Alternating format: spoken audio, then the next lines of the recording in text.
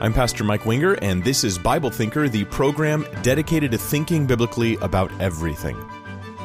All right, we are live. Welcome to the Tuesday Theology and Apologetics live stream, and today we are tackling an atheist video that is meant to say that the Bible has zero fulfilled prophecy, and in fact, the title of the video we're critiquing today is called Unfulfilling Prophecy, and it was produced by a gentleman named Aaron Ra. Now, Aaron Ra, let me give you a really brief bio. He is the regional director of American Atheists, the organization, and he has a very large YouTube channel, at least large for the kind of genre we're all in here, 185,000 subscribers, and he does a lot of different content with his YouTube channel that's focused on evolution and creation kind of debates and controversies. But what he did with this video is he entered into the issue of prophecy and Bible prophecy. So this is like something I like a lot and something I care very much about. So we're going to be jumping into that today. Let me give you a quick intro. This is from the end of Aaron's video, and I want to show you kind of where he goes with his video so that later you'll really get why this is so important. So here's the outro from his video for the intro for my video. I asked Christians to give me their favorite examples of fulfilled prophecy, and the ones I just talked about were the best y'all could do.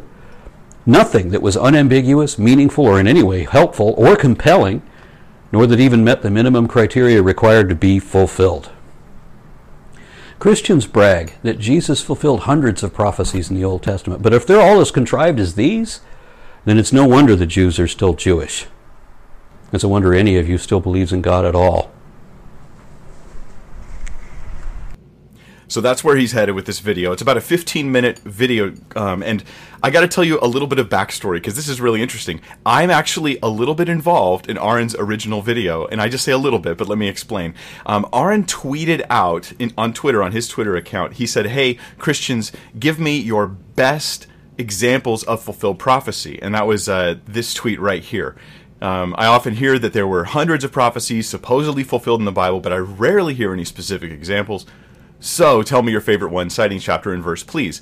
Now, I don't follow Aaron on Twitter. That's not an insult. I don't follow very many people, actually. But then this is what someone replied. And this is from a gentleman named Ichabod on Twitter. He says, "Hey, Mike Winger has done the legwork for me." And he linked my video from Ezekiel, the prophecy of the destruction of Tyre in Ezekiel 26. So Aaron was given my video, which is meant to answer objections and be a very strong, robust case for prophecy as being evidence for God having spoken in the scriptures.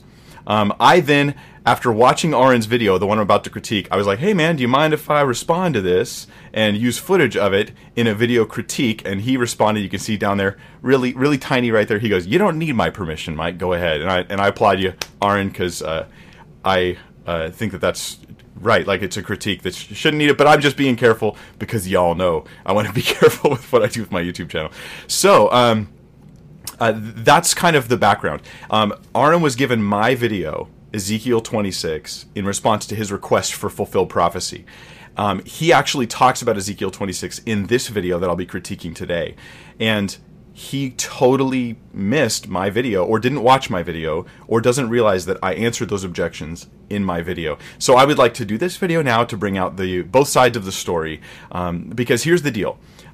Aaron's wrong. Okay, this is an issue of facts. This is an issue of truth, right? I'm not here just preaching at you. Like, in factuality, Aaron is just wrong about so many of the things he says. But I'm not just going to claim that. I want to show you that today in a reasonable and gracious way, but just, jumping after truth. So we're going to show you a clip right now of what happened early on in Aaron's video. And before he even gets into prophecy, he does what I call dumping. Dumping is something that happens when you're arguing with someone and you just hit them with as many accusations as you can in as quick a time as you can. There's no way they could really respond to it, but it makes you sound really right and them sound really wrong. And that's what he does in the beginning of his video. So I'm going to play some of the dumping so I can respond to those point by point, and we'll look, because here's the issue. So often with skeptics and atheists, when they're putting videos online attacking Christianity, they utterly ignore the Christian responses to the things they're saying. And even when they hear the responses, they tend to repeat themselves and act like they're in a vacuum, and those responses never came. One of my goals is to, with my content, produce not only the Christian side, but answer the skeptical objection. But the skeptics so often don't do this. They just offer their objections, and they completely ignore the thoughtful responses. So let's get into both sides tonight. And donkeys can't talk. Whales are not fish, and bats are neither birds nor locusts. Ritual spells won't purify anything, much less cure anything, because diseases are caused by pathogens rather than demons or curses. And looking at a striped stick will not cause a cow to conceive a striped calf.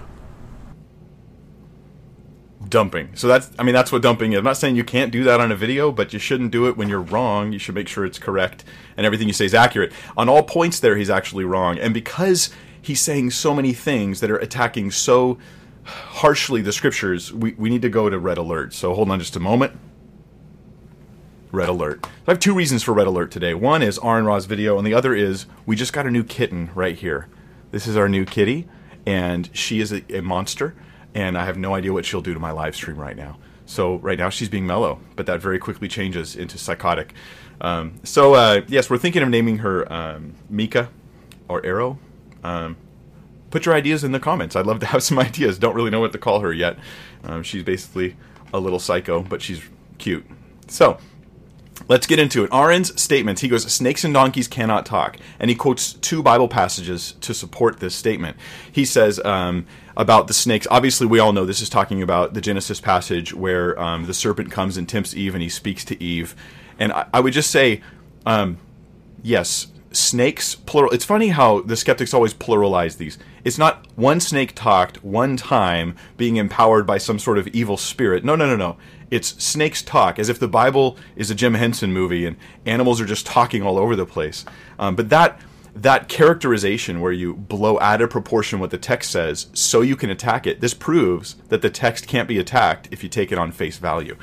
So it's one snake that talks one time. That's what happens in the text of Scripture, and we know this is Satan. Either is the serpent. The Hebrew word's nakash. It could mean that this is an actual shining one. It may not have even been exactly a serpent. I'm inclined to think it was, and he was possessed. But either way, the Bible's clear that there's a spiritual thing going on here. It is not an animal just talking like animals just normally talk. The second is the less known passage, and this is from Numbers 22. In Numbers chapter 22:28, we read this. It says, "Then the Lord opened the mouth of the donkey, and she said to Balaam, 'What have I done to you that you've struck me these 3 times?'" And so this is Balaam's donkey who talks to Balaam so that God can get a message through to Balaam. The thing about this is again, how many donkeys talk in the Bible? 1, right? And how does it happen? It requires a miracle of God for a donkey to talk. Now, I think that here skeptics and Christians, or atheists and Christians, can agree. It requires a miracle of God for a donkey to talk. It requires some sort of supernatural being to make a snake make words in some sense. This is not a natural thing in any way, shape, or form. So here, we're really in agreement. Then Aaron, in his dumping, he also goes into the issue of whales aren't fish and bats aren't birds. I haven't heard this one in a while, so I will admit I was surprised to hear him say this. Okay, let's look at the actual passages themselves. We say whales aren't fish. This is Jonah 1:17. It says, "And the Lord appointed a great fish to swallow up Jonah." And Matthew 12:40, it says, "As Jonah was 3 days and 3 nights in the belly of the great fish." And we would say here, oh, well, this obviously had to have been a whale, not a fish. The Bible's just wrong on animal classifications. There's a problem here, though. Modern taxonomy, or the categories in which we put different animals, is exactly that. Modern Western taxonomy. In Hebrew, in Greek, and in other cultures and times, they didn't class animals with the same terminologies that we do. Now, you know the Bible was not written originally in English. I think maybe everyone except King James knows that. So it was. I'm joking there, obviously.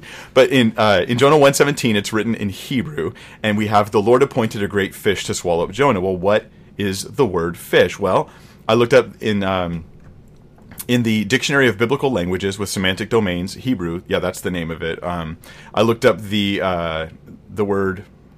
There we go. This is the word for fish. Ignore this text up here. This is wrong. Okay, so the word for fish, dag, is a class of animal that lives in a body of water, a general term and not a particular species or even size in meaning. That's the term used here in the Hebrew. That's the word, the dog or a dag. This means what? A something that swims in the water. They could call it a fish. An eel could be called a fish by this definition. And we've got to at least let the Bible speak in the language it was written in. As far as the Matthew passage that he quoted and said whales aren't fish, that's Matthew 12:40, as Jonah was 3 days and 3 nights in the belly of the great fish. We translate that as fish here in English, but in the Greek, it is the word ketus or ketos. Actually, it's probably better pronounced ketos. Anyhow, it's any large fish or sea creature, and that's what it means. Any large fish or sea creature. Any, a dolphin would be considered a ketos by this definition. It's used for the fish which swallow Jonah in the book of Jonah. It's called dag or gadol, but that sounds like dag gadol, like something from Lord of the Rings. But yeah, that's the idea. I mean, this is pretty simple stuff. Like this is the by the way, I'm quoting here from the Complete Word Study Dictionary of the New Testament, which is easily abbreviated WSNTDICT, in case you just want to, I don't know, look that up. This is just doing the homework of saying, hey, it says fish in English. What did it say in the original language? Sometimes we have words in original languages that don't translate easily to a word in the new language, and it's like this with the word hand, right? Jesus they drove nails through his hands, and they're like, hands are here, but some people say the nails were here. Well, in Hebrew and Greek, the word used to describe Jesus in this passage would refer to anything from this part of the hand to the fingertip. So they have a word for this in the other languages, but in English, we have no word to describe this entire section. I got forearm, wrist, hand, palm, but I don't have something for that whole section. It's just an English issue is what it is. Then finally, he says, bats aren't birds. Bats aren't birds. And this is, I've heard this for years, this bats aren't birds thing. In Leviticus 11, we read this. And these you shall detest among the birds. That's the class of animal you're to detest. They shall not be eaten that are detestable: the eagle, the bearded vulture, the black vulture, the kite, the falcon of any kind, every raven, basically everything that's like a scavenger. And then finally, as you get down to verse 19, the second highlighted word there, it says the bat. But wait a minute, birds, bats, birds, bats. Bats aren't birds, Mike. This is clearly the Bible doesn't even understand basic taxonomy. And actually, basic taxonomy was just different back then.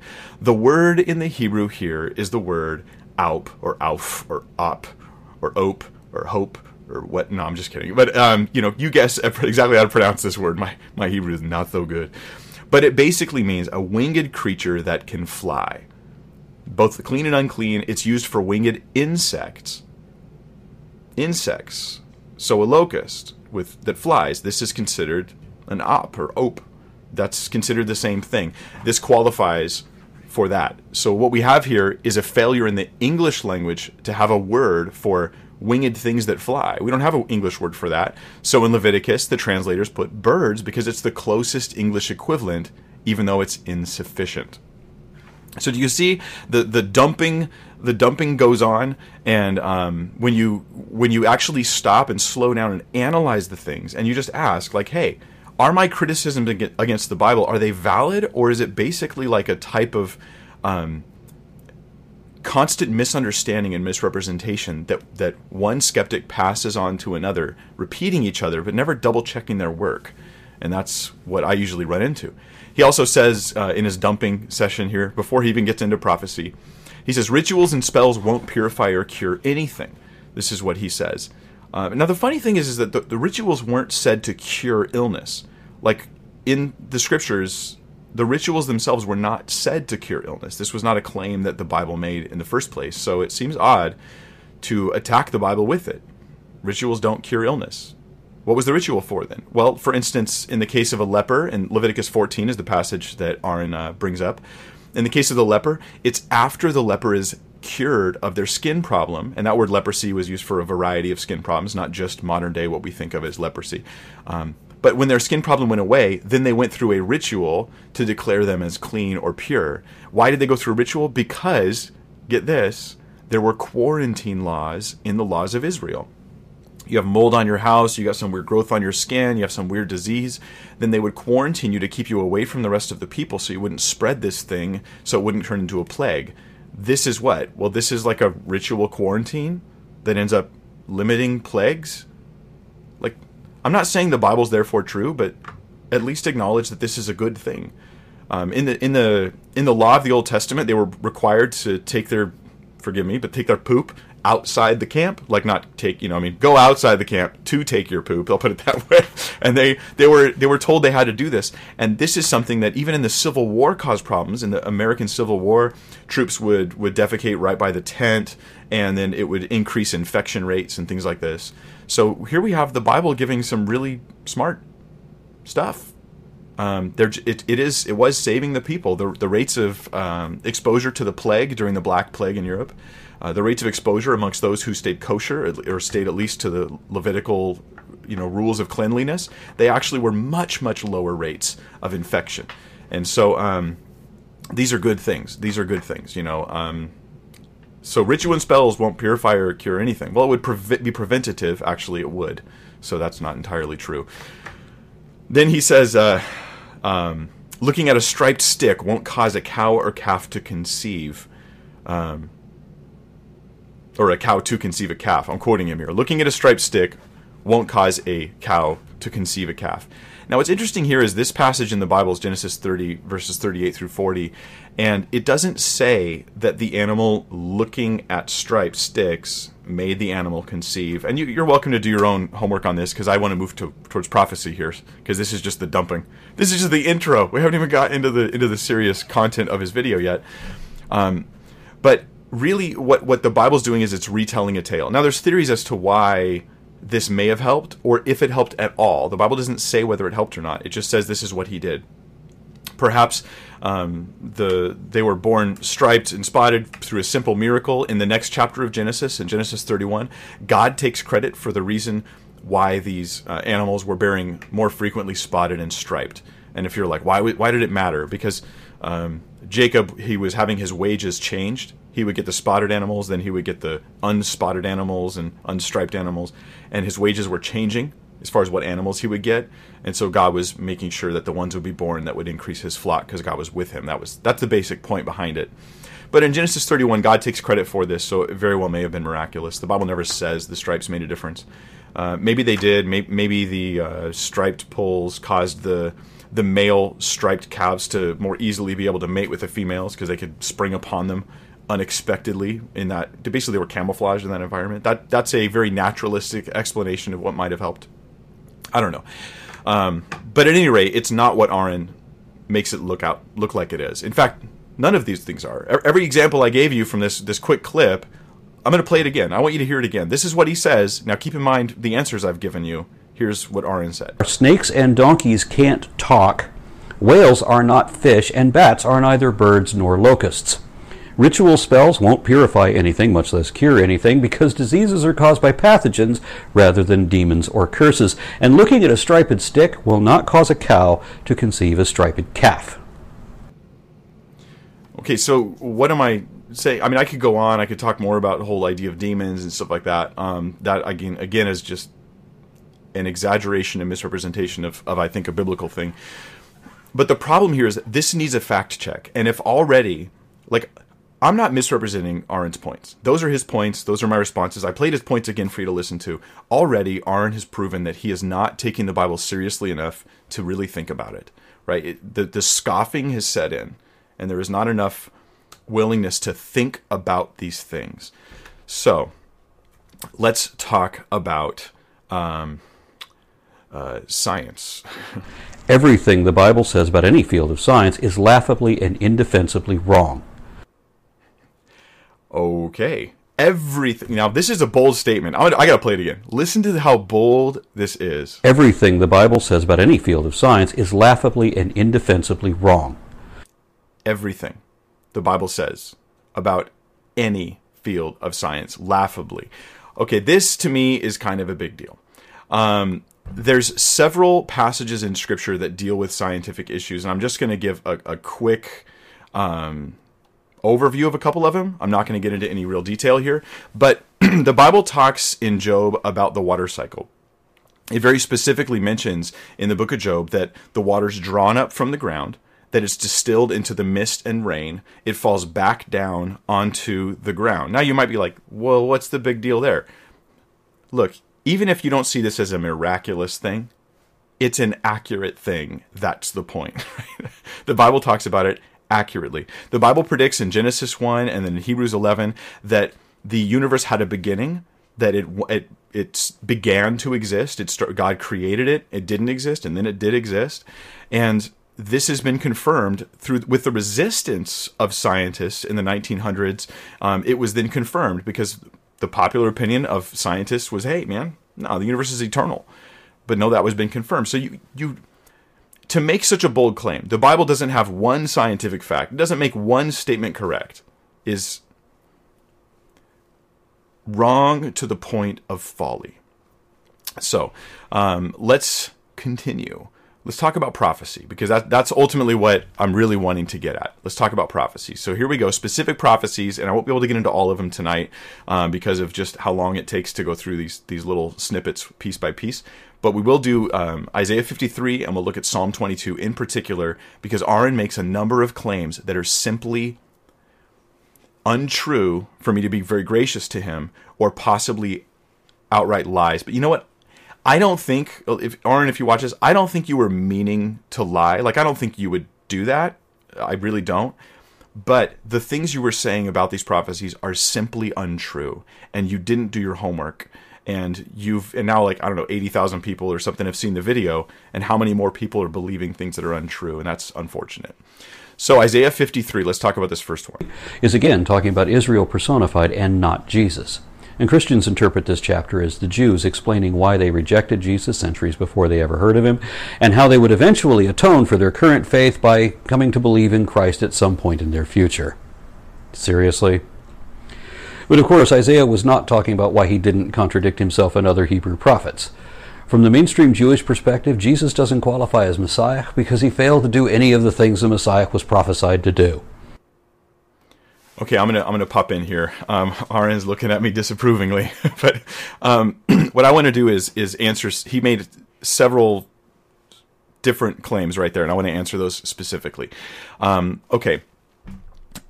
Isaiah 53 is the suffering servant passage. It actually starts in Isaiah 52 verse 11, and it goes through Isaiah 53, and it's like, this is the suffering servant messianic passage that is often read to people. I mean, you could read this passage to people and they're like, dude, that is so clearly about Jesus.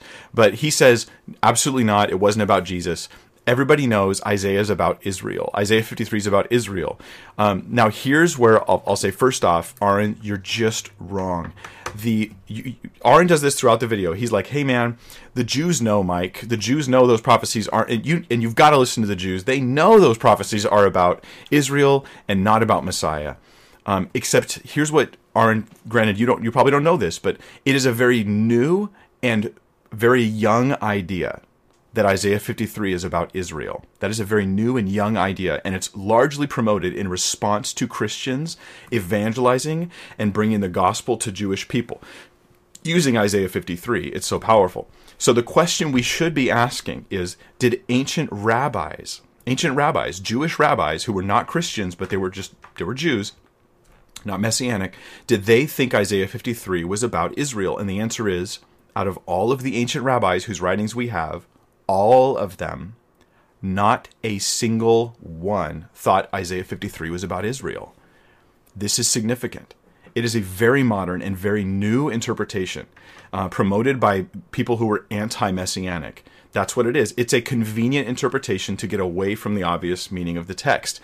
And all you have to do is casually read through Isaiah 52 and 3, and you could see that the we is where Isaiah is talking about himself and Israel, and the him is about the suffering servant and what he does for Israel.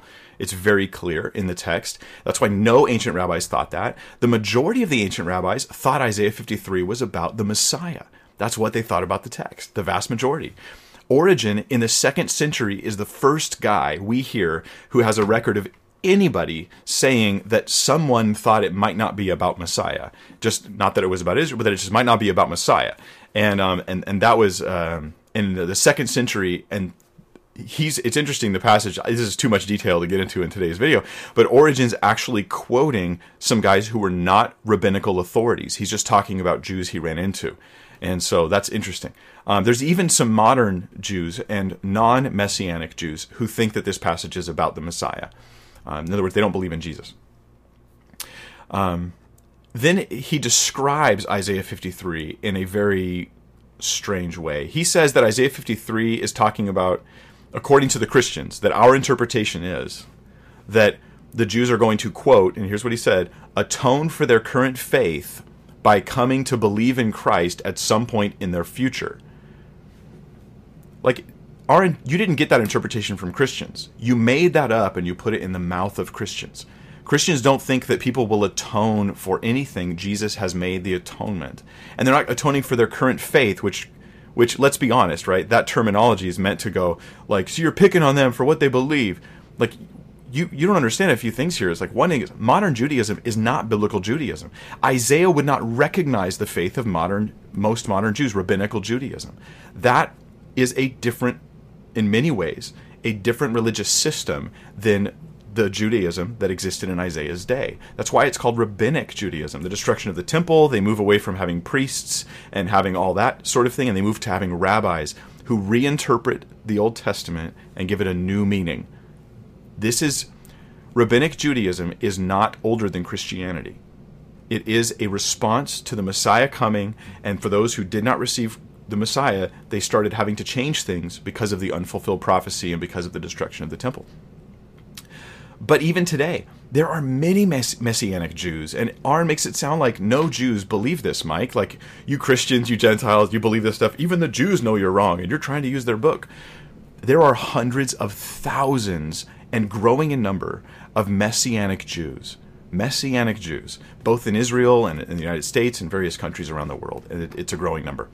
But then Aaron made this statement. He said, and he put this list up, so let's look at his list. He says that Jesus fulfilled no Messianic prophecies. And then here's the list. You don't get a time to read the list in his video, but I, of course, screen captured it, and here it is. His list is 6 things, and we're just going to run through a few of them at least. He says Jesus did not fill any of these things, right? Look, I didn't make this up, right? Aaron's well respected in the atheist community, at least by some of the atheists, and I'm just saying, you guys aren't paying attention. You hear someone saying what you like, and you just repeat what he says. Look at this. He says Jesus fulfilled 0 Messianic prophecies, and here's the example of the prophecies Jesus did not fulfill. You've already caught the first one, right? He must be Jewish. Do you really think Jesus wasn't Jewish? Yeshua? Like, do you think he wasn't Jewish? He wasn't a first-century Jew? I don't know what I'm supposed to say to that. Let's look at number 2. He must be a member of the tribe of Judah and a direct male descendant of both King David and King Solomon. I agree with both of those. Does not the Bible have 2 different genealogies tracing Jesus' lineage through David and Solomon? Yeah. 2 different genealogies, probably one being the genealogy of Mary and one being Joseph. Joseph would be like a legal genealogy, and Mary would be a genetic genealogy because of the virgin birth. So we have Matthew and Luke giving testimony that that's exactly what he did. So how can you say he didn't? Now you could say, well, I think that they lied. Well, but then say that they pretended he fulfilled prophecy. Don't say he didn't fulfill any of the prophecies. And he'll get caught out on this later because he's going to say Jesus didn't fulfill any prophecy, and then he's going to say they fulfilled it on purpose. And that doesn't work. Like, you can't have it both ways. He also, according to this, he must gather the Jewish people from exile and return them to Israel. I'm not sure which prophecy he might be referring to there. Jesus will do this, of course. We're talking about his first and second coming, and there's a difference. And even some ancient Jews recognized that there was lots of prophecies about Messiah and didn't expect him to fulfill every single one all at the same moment. And number 4, he must rebuild the Jewish temple in Jerusalem. And here you're wrong. That is not a biblical prophecy about... Gosh, okay... The temple at the end of the Old Testament, like if you're a Jew and you have the Hebrew Bible, at the end of the Old Testament, was there a temple standing in Israel? Yes. So there was not a prophecy that he was going to rebuild the temple. Instead, the prophecy was this, and I'll read it to you. It's from Malachi 3:1. It says, "Behold, I send my messenger, and he will prepare the way before me, and the Lord, whom you seek, will suddenly come to his temple, and the messenger of the covenant in whom you delight. Behold, he is coming, says the Lord of hosts." There's other passages in the Old Testament as well that say this, that the Messiah had to come to the temple, not rebuild the temple. He had to come to the temple, meaning that the temple that was standing in the days of Jesus in the first century, if prophecy is going to be fulfilled, Messiah has to show up and come to that exact temple. This is one of the things that tells us there's a time limit for when Messiah can come. It's got to be before 70 AD, before the destruction of the temple. Daniel 9 talks about that. There's various passages that talk about this. So this is just not true, right? He must rebuild the Jewish temple. That's not true. He had to come to the temple that was already standing, and he in fact did. And then he has to bring world peace. Actually, he comes and rules the world. Not quite exactly the same as bringing world peace. He's literally going to take over. We see this as at his second coming. And then number 6, he must influence the entire world to acknowledge and serve one God. And I can say Jesus has fulfilled this. Like, hi, my name's Mike. My family's from Ireland. We worshipped pagan deities, but I worship the God of Israel because of Jesus.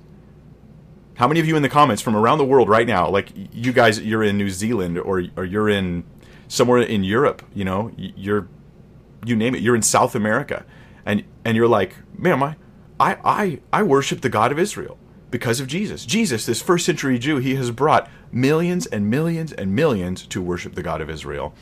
And so Aaron's original claim, Jesus did not fulfill anything, completely false. So false. But let's continue. Now we're going to look at this video, which I'll be playing and pausing a bit. It's the same video, sorry, it's just a different clip for me. This is going to give us Aaron's exegesis or eisegesis or bad Bible study of Isaiah 53, and we're going to look at these things in specific detail. So listen to his claims, and then I'll respond to those. There are also important distinctions, like Jesus was never crushed, and he never shut up kings because he was never recognized by kings, and he never had any descendants. Okay, pause for a second there. Jesus was never crushed in Isaiah 53:5. He never shut up any kings, and then he didn't have any seed or descendants. And he's going to mention this descendants thing, I think, a bit later. But was Jesus crushed? Okay, that's Isaiah 53:5. Let me see. I think I'm just going to bring that text up for you guys right now. Boom. Isaiah 53, verse 5. "He was pierced for our transgressions, he was crushed for our iniquities. Upon him was the chastisement that brought us peace, and by his wounds we are healed." Was Jesus crushed? And in what sense was Jesus crushed? Jesus was crushed in probably 2 different ways that this, and you could look at, I did look it up in the Hebrew, okay? The word crushed, it could mean humiliated, humbled, it could mean physically broken, or it could mean like crushed, like someone rolled a steamroller over you, although that's probably not the normal usage when talking about human beings, given that they had no steamrollers, right? So, but he was crushed, like you've destroyed me, you've ruined me. That's the idea. Was Jesus crushed? Have you considered, the cross? The piercing, the beating, the being traipsed all over the place, being stabbed and his blood pouring out. He was crushed. And it says why? It was for our iniquities. So he's dying as a sin atonement on behalf of someone else. Then it says in 52:15, the next verse he referenced, that Jesus... Hold on, there we go. That Jesus... Kings never shut their mouths at him, and that's this phrase right here. They didn't shut their mouths because of him. This phrase, kings shut their mouths, what it means to shut your mouth is like when you go, like, oh my, you're shocked into silence. That's the idea of shutting your mouth in this passage. That's just what it means. So he says, kings were never shut up by him. That's what it means. It just means they were shocked by hearing about him. Right? And they hear about it later. Notice they don't even see it when it happens. He shall sprinkle many nations. By the way, that is sacrificial terminology. The Jew would understand this. You take the sacrifices, you take their blood, you sprinkle, and that's for atonement or forgiveness and or cleansing of some kind. And so he sprinkles. He's the sacrifice that sprinkles many nations, not just Israel, but it goes beyond. And so then kings shut their mouths. They're shocked. When are they shocked? For that which has not been told them they will see, that which they have not heard they will understand. So it's like this delayed thing. It goes to the Jew first, and then when the kings understand it, they go, whoa. And I could easily, dip into history and find great kings of the past who quote in admiration of Jesus and what he did. So they shut their mouth at him and they say, wow, Jesus, no one compares to Jesus. And it's not that hard to find those quotes. So look, it's not my fault Aaron picked prophecies that have been fulfilled by Jesus. He picked them. But that's another example.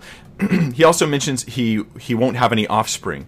And here, Aaron's inconsistent. Let me see if I can find that spot in the video again about the offspring. Shut up kings, because he was never recognized by kings, and he never had any descendants. The word seed is consistently used in the Bible to describe offspring rather than unrelated followers of a precedent. So when Isaiah mentions seed, it refers to the Jewish children of Israel, not Jesus' followers. Pause for a second there, because Aaron told us his interpretation of Isaiah 53 ahead of time, didn't he? He said Isaiah 53, the suffering servant is who? Israel. But now he's interpreting Israel is going to have seed, and the seed is Israel. You can't have it both ways. Like, is Israel, Isaiah 53, against the ancient rabbis and against the ancient Jewish interpretation? Or is the seed future ancient Israel? Which one is it? You can't really have it both ways. But seed, referring to offspring, this is what the New Testament refers to when it talks about us being saved through Christ. We're born again, having begotten us again unto a living hope, the Scripture says. And so we're his, I'm a child of God. I'm a result of the sacrifice of Jesus. And so, yes, you may not like that interpretation. You might think, oh, that's very convenient. And I would actually agree. I would say Isaiah 52 and 53 are so incredibly conveniently about, applied to Jesus that's how you know it's about him. It's so convenient, it's intentional. But let's continue. And Jesus was never a mere servant of God like Israel was, so he was never beaten and afflicted by God. Pause. This is just a bold claim Aaron makes. And by the way, one of the reasons why I'm doing this video, I actually had a parent send me this video and say, Mike, can you do a response to this? My kid, my young child, not little kid, but like teenager, sent me this video, and they're being influenced by this guy Aaron Ra, and they're leaning towards atheism and skepticism, and I don't know how to respond to it. Aaron speaks with such authority and such boldness and rancor against the things of the Bible and the things of God, and if you don't pause him and stop and think about what he said, it can be very influential. But that's why we're going to do this, right? He just said straight up, Jesus was never a servant of God, and he was never struck down and afflicted by God, and therefore this can't be about him. And here I'm just going what are you talking about? Jesus wasn't a servant of God? How do you justify such a claim? I mean, how do you justify that claim, that he wasn't a servant of God? You just claim it. You don't have any evidence to textually or in any sense. Jesus wasn't a servant of God, and he says God didn't strike him. Well, the passage doesn't say God would strike him. Isaiah 53:4, right? It says he's borne our infirmities and carried our diseases. We accounted him stricken. We thought he was stricken, struck down by God and afflicted. This passage is saying that when people are watching him suffer, they think he's suffering because he did something wrong, but in reality he's suffering because we did something wrong. So let me take you again to the text, Isaiah 53. Here's the passage he quoted, and let's just read the next verse to understand it in context. Surely he's borne our griefs and carried our sorrows, yet we esteemed him stricken, smitten by God, and afflicted, but he was pierced for our transgressions, as in, it was what I did wrong, that's why he went to the cross, not because of what he did wrong. He was crushed for our iniquities, it was my sin. Upon him was the chastisement that brought us peace, and with his wounds we are healed. This is, this is about Jesus. And that's a rational perspective to have on it. Let's keep listening to what Aaron has to say. His life wasn't prolonged either, obviously, nor did he share spoils with his peers because he didn't have peers. All right, pause. And so his life was not prolonged. He says, okay, this excites me. I love prophecy, and I love the Isaiah prophecy in particular. Isaiah 53. What did it mean when it said that his days would be prolonged? What did that mean? So what happens to this guy? Let's just read the passage in context, right? So we'll start here in 52:11. Oh, excuse me, 52:13. Behold, my servant shall act wisely. He shall be high and lifted up, and shall be exalted. As many were astonished at you, his appearance was so marred beyond human semblance, and his form beyond that of the children of mankind. So shall he sprinkle many nations. This is, again, sacrifice terminology, sprinkling many nations. So he will have a sacrifice. Jews never sprinkled many nations. The Levitical sacrifices only were for Israel, but here, this guy's sacrifice is going to be something that will be for many nations, way beyond the borders of Israel. Then it goes on. Kings shall shut their mouths because of him, for that which has not been told them they shall see, and that which they have not heard they shall they understand. So this message of what he's done goes out to many people in many countries and many places, and that has happened. Who has believed what he has heard from us, and to whom has the arm of the Lord been revealed? For he grew up before him like a young plant and like a root out of dry ground. He had no form or majesty that we should look at him, and no beauty that we should desire him. So we have lowly beginnings for this messianic character. He was despised and rejected by men, a man of sorrows and acquainted with grief. And as one from whom men hid their faces, he was despised, and we esteemed him not. So when Messiah comes, he will not get the glory he deserves. He's lowly. He's, in fact, rejected by even his own people. Verse 4, surely he's borne our griefs and carried our sorrows, yet we esteemed him stricken, smitten by God, and afflicted. But he was pierced for our transgressions. Pierced?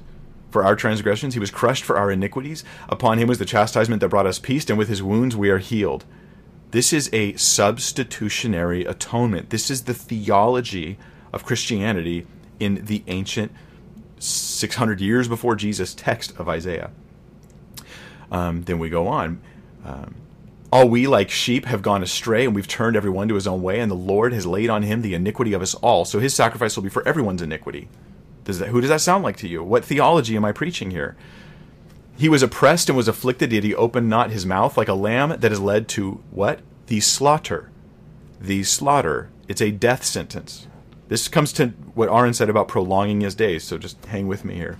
Like a lamb that is led to the slaughter, and like a sheep that before its shearers is silent, so we open not his mouth. But did he really die? Is this person supposed to actually die? By oppression and judgment he was taken away, and for his generation, who considered that he was cut off out of the land of the living, stricken for the transgression of my people. Now that phrase can only mean death. Cut off. Now if you cut people off from Israel, you had to banish them from the land of Israel. If you cut someone off from your family, you have to get them out of your home, and they can't relate to you anymore. When you cut them off from the land of the living, they die. This is clearly a death thing. But it gets more clear because we're talking about a blood sacrifice, which was always a death. There was no one lived after the sacrifice. And then verse 9 it says, and they made his grave with the wicked and with a rich man in his death, although he had done no violence and there was no deceit in his mouth. So this Isaiah 53 character actually dies. He actually dies. Verse 10, yet it was the will of the Lord to crush him. He has put him to grief when his soul makes an offering for guilt. Your soul is your life, right? Your life will be the offering for guilt. This is like, you should be a Christian because of Isaiah 53. I mean, it's just rational. It blows me away.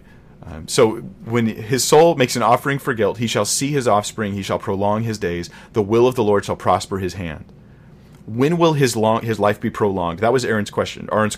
You know, his days were never prolonged. Okay, it's after he makes his soul an offering and he dies, then his days are prolonged. What do you think that's talking about? That's about the resurrection. It's about his life after his death. His days are then prolonged, and now he lives never to die again. This is a resurrection prophecy. That's what it is.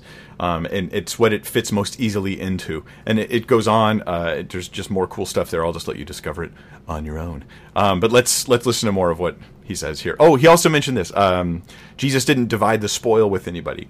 Well, here's the spoil for Jesus. Jesus, he comes in now because of his death, resurrection. He's now exalted. He's made Lord of all things, heaven and earth. Every knee will bow before him. And he says to those who come to him, you're going to rule and reign with me. You're going to be the heirs, the co-heirs of all things with Christ. That's the theology of the New Testament. Now, you can say if you want, I don't believe the theology of the New Testament.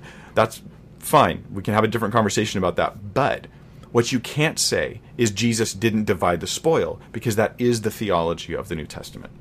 Let's listen in. Wasn't a conqueror with spoils to share, like Israel was. So this chapter is not talking about Jesus. Most of it is in past tense, so it can't be a prophecy of any kind, which is why none of it is messianic according to Jewish sources.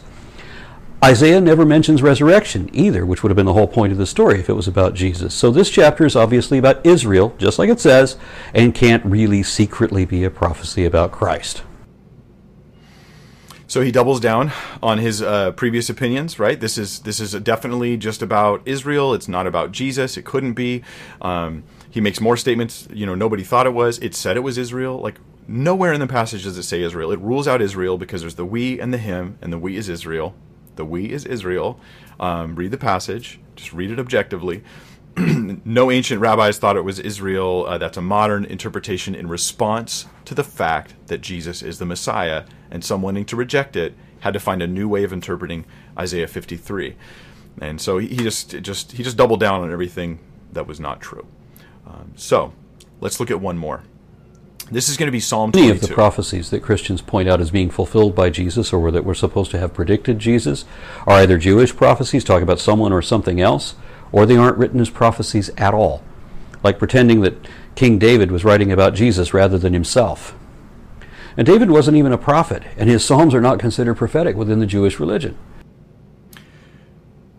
Yes, they are. And so let's talk about this a little bit. Psalm 22 is that great crucifixion psalm. This is the next passage he brings up. Psalm 22 is like all about, hey man, it does have the passage which probably is most memorable from it. They pierced my hands and my feet. But it's actually the passage Jesus quoted while on the cross when he cries out, my God, why have you forsaken me? He cries out, Eli, Eli, lama sabachthani. This is him saying Psalm 22 verse 1, bringing attention to the psalm while he's on the cross, which is pretty interesting to me.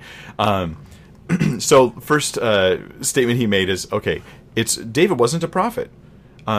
David was a king of Israel, and his writings are not classed in prophecy, as in we have the law, the prophets, and the writings. So we don't class him in prophecy in that section of the Bible. But he was believed by Jews in modern times as well to have spoken by the inspiration of the Holy Spirit, and through the Psalms even, to be able to speak of future things. In fact, Psalms very clearly speaks of future things. It does make proclamations about what one day will happen in several places. So this is just, Aaron, you're preaching to people who don't know the Bible and haven't read the book of Psalms. It's just not true. Did anybody think it was messianic? This is the next question. Did anybody think that Psalm 22 was messianic, that it was maybe about more than just David? Well, there's a couple reasons why they did. At least some people did. There's debate on this issue, right? But ancient Jews were on both sides of the fence here. The problem with David is that David never had an event in his life that looks anything like Psalm 22. So all of a sudden, Psalm 22 becomes this like really, really symbolic and really hard to interpret passage because he never experienced anything like this. And I actually have videos, by the way, I have videos on Isaiah 53, Psalm 22, Ezekiel 26. All those videos are in the description for this video, as well as Aaron's original video, the one I'm responding to. You can listen to the rest of it. He makes plenty of claims I'm not responding to because I have to pick something to talk about. I don't have that much time. And yeah. But did anybody think it was messianic? Is Aaron right here? Well, it turns out that Rashi says that Psalm 22 verse 7 specifically is about the Messiah. Now let me backtrack because I think Aaron laid a trap for himself. Psalm 22 verse 7, what is that passage? Remember earlier Aaron said that Messiah was supposed to accomplish some certain things and Jesus did not accomplish those things? Did I say verse 7? I asked Christians to give me their favorite examples of fulfillment. And many of the prophecies that Christians... Okay. So, sorry, tech problems. I hit the wrong button. So Psalm 22, verse 7, it says, right here, all the ends of the earth shall remember and turn to the Lord, and all the families of the nations shall worship before you. I was referring to this earlier when Aaron was saying that in all reality, Jesus was supposed to cause people from around the world to worship God. Where do you suppose this prophecy came from? Aaron agreed that this is something Messiah is supposed to do. Well, it's in Psalm 22:27. All the ends of the earth shall remember and turn to the Lord. all the families of the nations, these Gentile groups, they're going to worship before God, the God of the Old Testament, the God Yahweh, the God of the Hebrews, the true God, that they're all going to come and worship. And that was expected to happen based on Psalm 22. I mean, Psalm 22 is one of the criterion that he already gave for the Messiah, whether he realizes it or not. So that's one issue. All right, back to that scene right there. So Rashi, he said Psalm 22 verse 27, this is a well-respected guy, he says that this is about Messiah, that this is actually specifically about Messiah. So there's one ancient Jewish rabbi who says, yes, this is about the Messiah, Psalm 22. There's a rabbinic midrash from the 8th century that says Messiah is saying some of the things that are in this passage. And let me read you a quote from this rabbinic midrash. This stuff's, if you're like me, you just love hearing this stuff, but they're not all in agreement. It's not as clear as Isaiah 53, not as unanimous like that, not at all. But there are ancient Jews who believed, yes, this is about the Messiah. So here's what the midrash said from the 8th century. It was because of the ordeal of the son of David that David wept, saying, "My strength is dried up like a potsherd, and my tongue sticks to my jaws. You lay me in the dust of death." So this midrash says, hey man, it was the son of David, because of his future offspring, son of David person. That's what David was talking about in Psalm 22. Why do I say that? What's the son of David's significance? Well, if you know anything about the Bible, you know son of David is a messianic title, one Jesus used for himself and one the Jews used to refer to that coming Messiah. To Hosanna to the son of David, he comes in the name of the Lord. All right, let's look at some more of the things about Psalm 22 that were simply not true. David is talking about being encircled by his enemies, hunting him with dogs, biting at his hands and feet. No, he's not. Okay, so in Psalm 22 it says, and this is something I always have to explain. I understand people getting confused on it. Psalm 22 uses picturesque language, which is quite normal in the Psalms. And in Jewish writings, in a lot of ancient cultures, they refer to animals, or refer to people as animals, as a way of describing those people. So dogs have surrounded me. These are like unclean people or lesser individuals. Dogs have surrounded me, but they're people, right? The psalm also talks about bulls of Bashan. Strong bulls of Bashan have encircled me. And these are talking about authoritarian type people. They're bulls of Bashan. They're not dogs. They're bigger, they're stronger, and they're surrounding me. So here we have like the Romans, the Roman powerhouses like Pilate and his troops, and we have the Sanhedrin, and we have the Pharisees gathering, the high priest gathering together against him. Then we have the people, they're the dogs. That's the idea. And Psalm 22:16 clarifies this. Dogs have encircled me, a band of evildoers has encompassed me. Why do I say this? Because Aaron makes it sound like David was saying he was being chased by dogs. And that's not understanding just the context of the passage. You have to learn how to read the text in its context. Let's keep listening in. And that may work from David's perspective, at least metaphorically, as he seems to imply it here. But it doesn't work in any sense at all for Jesus. Now, does it? And that's where he's wrong. Like, no, this works for Jesus. I just explained how it works for Jesus. He had a large group of people coming against him. If Jesus had died alone, quietly, stabbed in the back somehow, but not surrounded by a group of people conspiring against him, then Psalm 22 could not apply to him. But it very easily applies. In fact, it applies to him way more than it could to David. But let's keep reading. Now, this is the crucifixion psalm. I have a whole bunch of details about Psalm 22 in the video I linked in the description, but let me just give you the short, brief overview in case you're not familiar with it. Psalm 22 describes the act of crucifixion hundreds of years before it was actually invented. It talks about how his bones are out of joint. That happens on the cross. Your shoulders and ribs and stuff get all pulled up, and you get dislocated body parts because of it. The fatigue and the beatings, the public execution, the mockery, the gambling for his clothing, and you pretty much have two options with Psalm 22. Either Jesus literally fulfilled it, or the gospel writers totally made it up to make it look like he fulfilled it. And I think we have good reason to think that's not true. Lots of good reason to think that's not true. But what you don't have is the option Aaron's trying to take, where he's going, it's just not about Jesus at all. That doesn't make sense. So it does work for Jesus quite well. The whole psalm does. So let's keep listening. Christians imagine this passage to be about crucifixion. This misinterpretation is based largely on a mistranslation. Okay, I got to pause him here because this text is only going to stay on the screen for a second longer and then it just disappears. Here's where the debate is in Psalm 22, and this is really where the debate comes down. We already know bones are out of joint, dehydration, public casting lots for his clothing, multiple groups of powerful people as well as the rabble all gathering against him, and yada yada yada. Read Psalm 22; it's got all these different sort of points of correspondence to Jesus, very specifically. And if you're a skeptic, read Psalm 22 and ask yourself, let me come up with another form of death that fits all of these criteria just as well as crucifixion. I mean, just as a thought experiment, try and do that. But he hangs his hat on Psalm 22:16, and because this is the most obvious, right? They pierced my hands and my feet, and then he's going to point out, and he doesn't go into detail, so I'll go into detail. Some people believe that the phrase "they pierced my hands and feet" is not talking about the crucifixion, the piercing of his hands and feet, but it's actually mistranslated, and so you have the translation he offers, like a lion they were at my hands and my feet. And this has to do with literally like one letter in one word, and it changes the entire interpretation from either pierced or like a lion. So is it like a lion, they're at my hands and my feet, or they pierced my hands and my feet? Is either going to translate that word lion or pierced or bore through, and that's the question. But let's walk through this thoughtfully.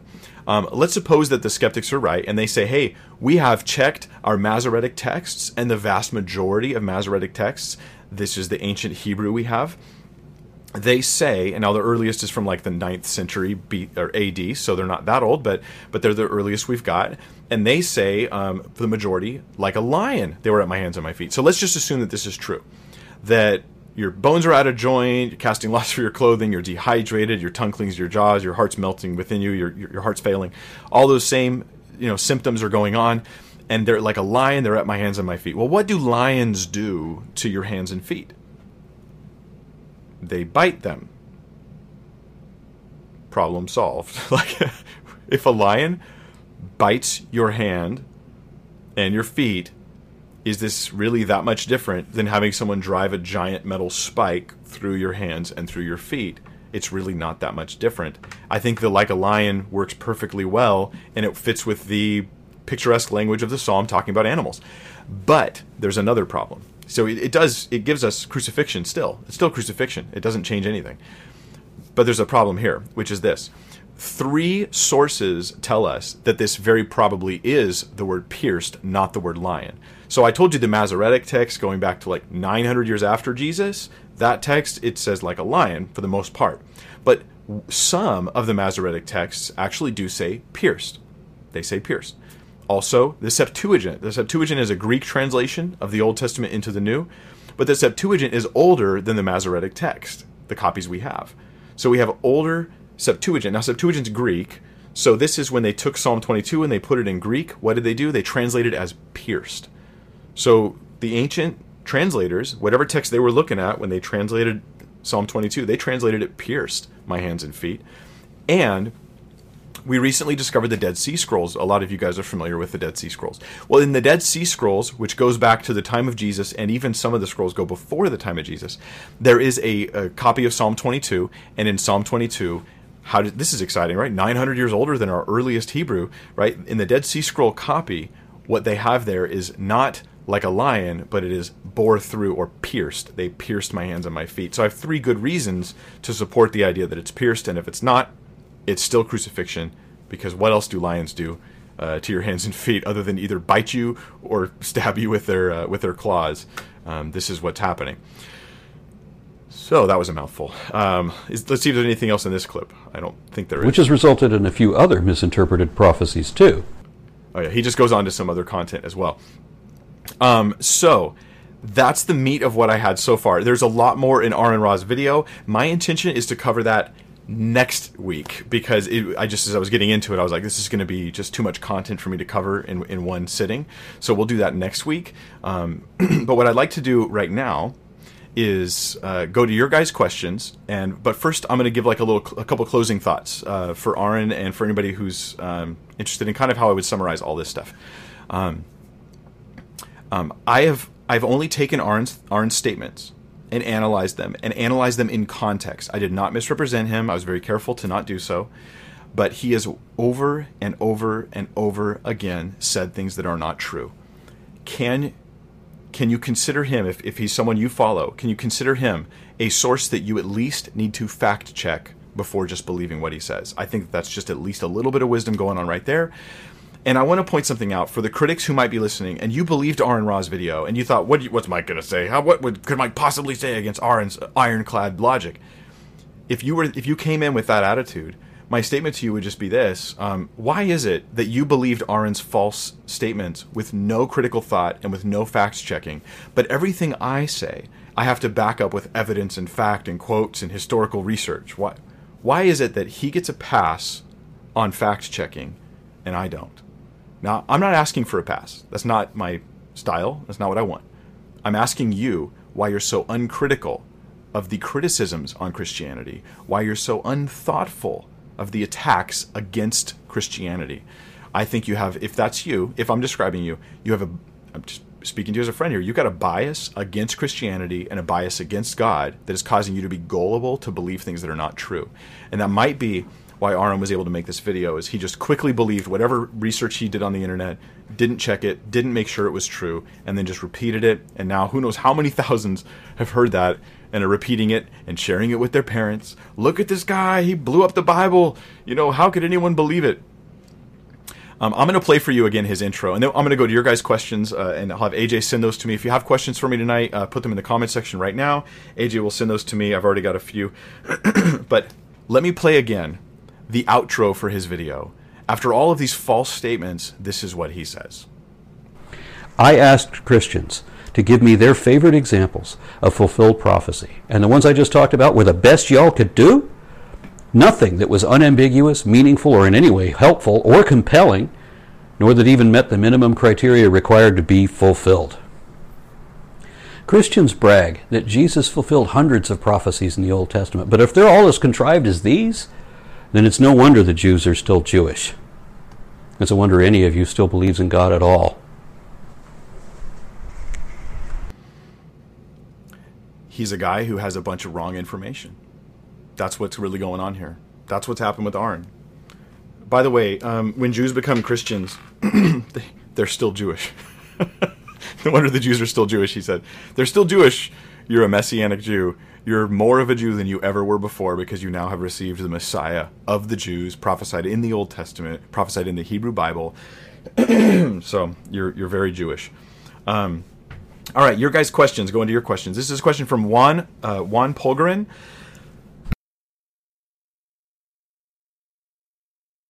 The question is, what's the atheist's best argument for not believing in the God of the Bible?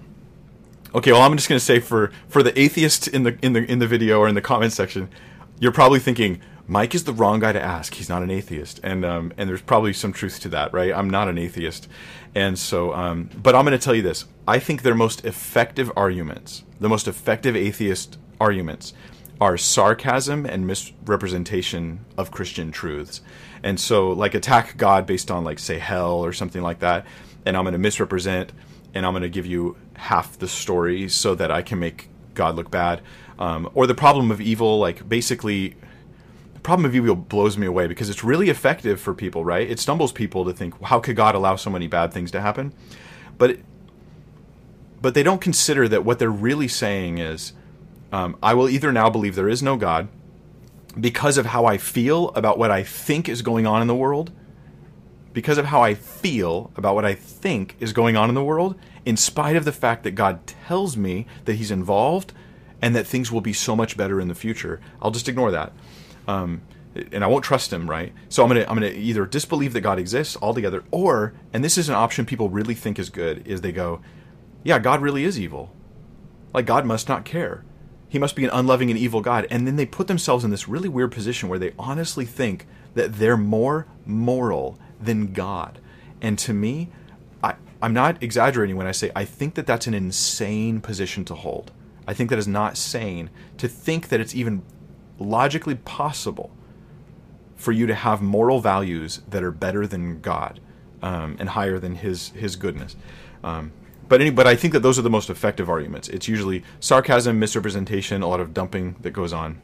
That'd be my opinion about it.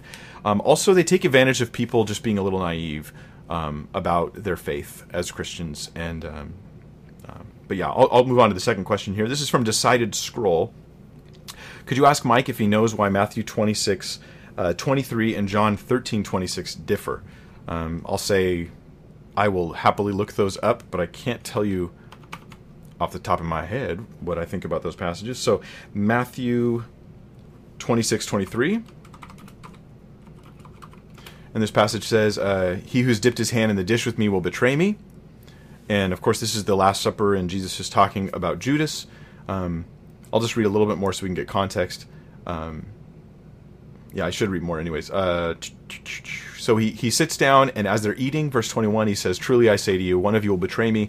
And they were very sorrowful and began to say to him, one after the other, Lord, is it I? Or is it I, Lord? He answered, he who has dipped his hand in the dish with me will betray me. The Son of Man goes as it is written of him, but woe to that man. And he continues talking about Judas.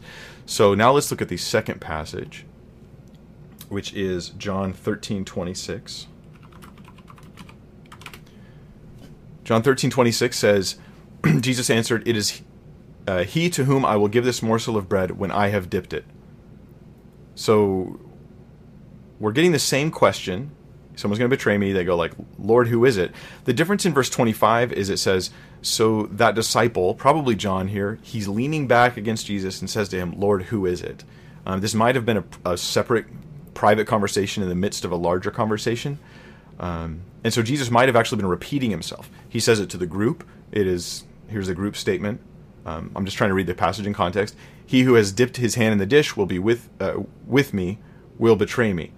And then somebody leans back, says, Lord, who is it? And he says, it is he to whom I will give this morsel of bread when I've dipped it. So there may have been a private statement to this disciple, which would be John, and then a public, more broad statement that was more vague, like, well, they all dipped in the dish with me, so who is it? So anyway, that's my off-the-cuff thought on that one, so hopefully that's something beneficial for you. From Chris Buckland, ask Mike what base package of logos he has and what he would recommend I'm looking to purchase soon.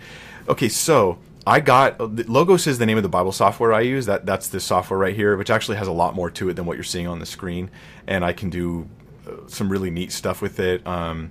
Like for instance, here, let me pop this over. Like here's actually I'm looking up the Hebrew words, and I can look up various definitions of words, like the word crushed. Like I told you, I looked this word up. It means to broken in pieces, break in pieces, crush, trample, to be oppressed, to be contrite or humbled. So then crushed has those various meanings. Logos has been a very valuable software for me, but I don't know many other softwares. I don't know what base package I have because I got it in 2005, I think it was, and I had a really wonderful deal, and so I went ahead and bought it, and I've never paid anything else for it after that because I'm super frugal and cheap. So I don't know what base package I have, but I know it was whichever one would give me at least the exegetical guides and the Greek and Hebrew resources, because that was very important to me, and it remains to this day very important to me. So there's my thought on that. I know there's other softwares, Accordance, and I may be doing a giveaway for a free version of Accordance, which is a Bible study software. I'm going to try and do that next week if I can figure out how to get all that worked out. Okay, Godstream. Says, hey Mike, Leighton here, just wondering how to get through to someone who won't listen to fulfilled prophecy. Good question. I don't know. Let me say this. People are random and weird, right? You can give someone evidence and arguments and good reason to believe, and it doesn't mean that they'll change their mind. And it doesn't mean that they'll even listen to the end of your sentence, or the beginning of your sentence. You know what I mean? Like, you can't force... I don't see how you force anybody to do anything. I think it helps build a bridge if you really care about the person. I mean, and I really do try to honestly care about the people that I'm talking with and talking to, so I'm not just arguing with them. If they can see that compassion, not fake love, but actual compassion in your eyes, in your heart, and in your words, then that can maybe make them more willing to listen. But if they're not interested in fulfilled prophecy at all, then perhaps... Talk to them about something else. I mean, Christianity is true from so many different directions. I mean, I don't have a problem talking with them about their longing for God, about their need for the forgiveness of their sins, moral issues that God has placed that moral awareness in their heart. Wonderful thing to talk about. To talk about the transformation in your life. Like, you know that person. Consider what angle, which of the many truths can I bring to them that might make a difference. Those are some thoughts for you. But in the end, there's no pat answer for those things. And I don't at all deny or discount the fact that there's a work of the Holy Spirit in the person's life to draw them to Him.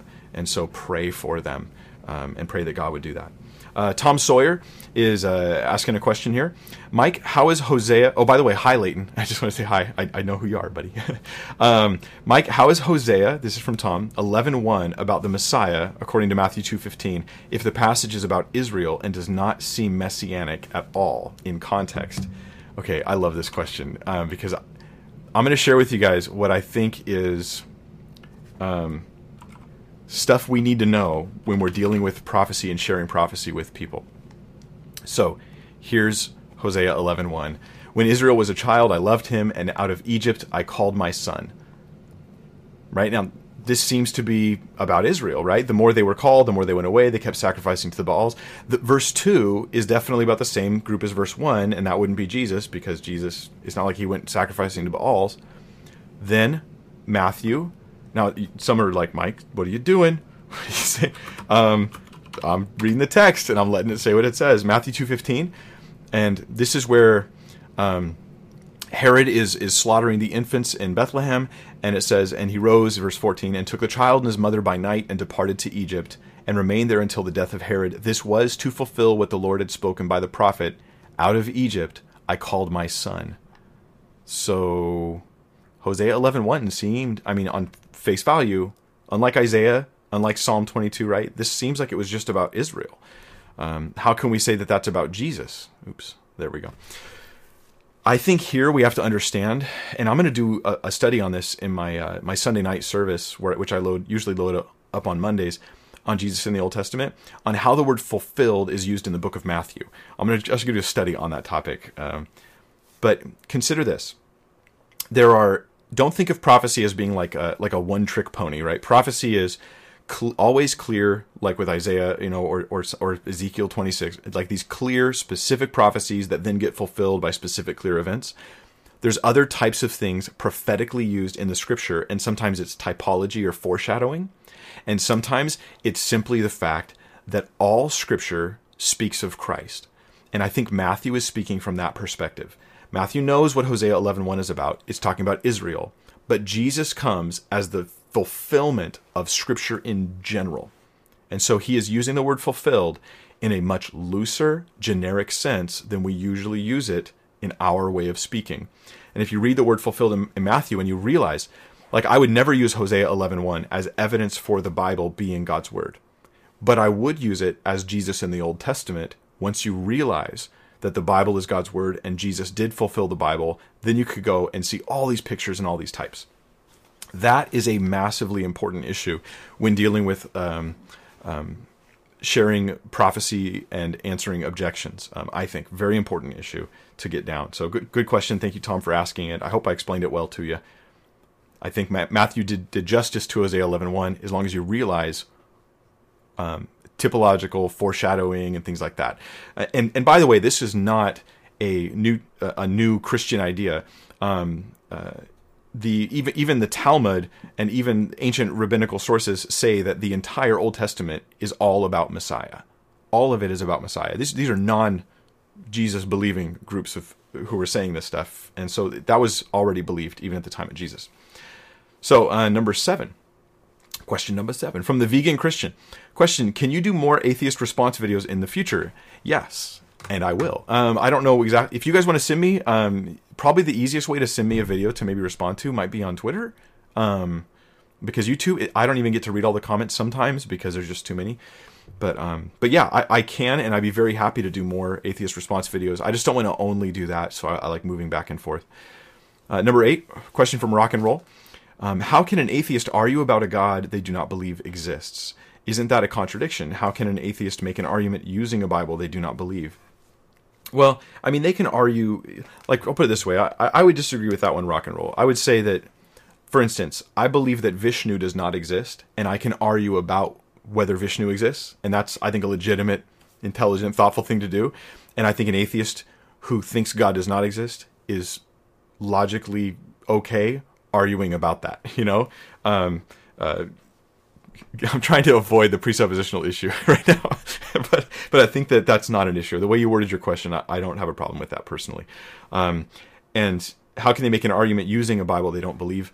Well, I mean, I don't see how they can make a moral argument against God with the Bible. I think that's I know it's really common and it's very powerful. I think it's ultimately silly though for an atheist to do such a thing.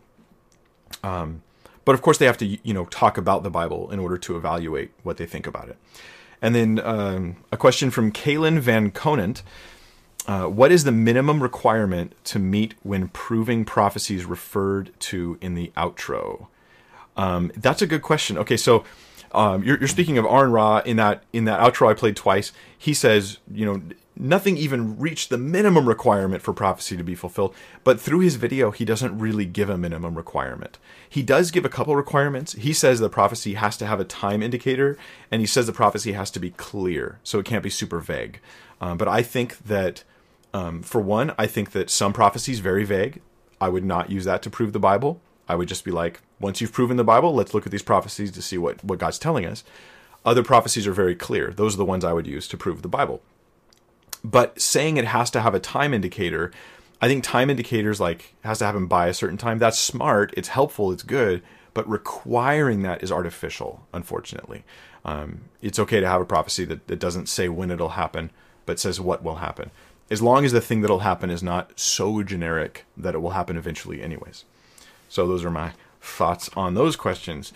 And hey, thank you guys for coming out. It's been fantastic. I can't believe how many people are coming out to be part of this stream, and I appreciate it. And Aaron Ra, if you have, if you want to interact with me, whether it's, I don't know in what capacity. I'll be honest, Aaron, I haven't seen you. I have to watch you interact with people to know if I'd want to have you on my YouTube channel, because I like to know the kind of person I'm bringing on. I haven't seen enough of that. But I'm open to the idea at least. And I'm definitely open to hearing what you have to say in response to this, if you have anything to say in response to it. I just think you were factually wrong about a lot of things you said. And if nothing else, if you could stop saying them, that would be fantastic. that would be great. To at least in the cause of truth, stop. That would be the thought. So thanks guys so much for joining me tonight. I've had a fantastic time, and we plan on doing it again. Live stream every Tuesday at 5 p.m. In California time, which is like Pacific Standard Time or Pacific Time, whichever one I'm in, depending on what time of year it is. And so, yeah, God bless you guys. Thanks, AJ, for being there and taking care of the live stream, and love doing this. Love that you guys are interested about these things. Very exciting. God is good. Prophecy is actually real, and we have good reason to believe the Bible, even if we aren't aware of it. All right, have a good night.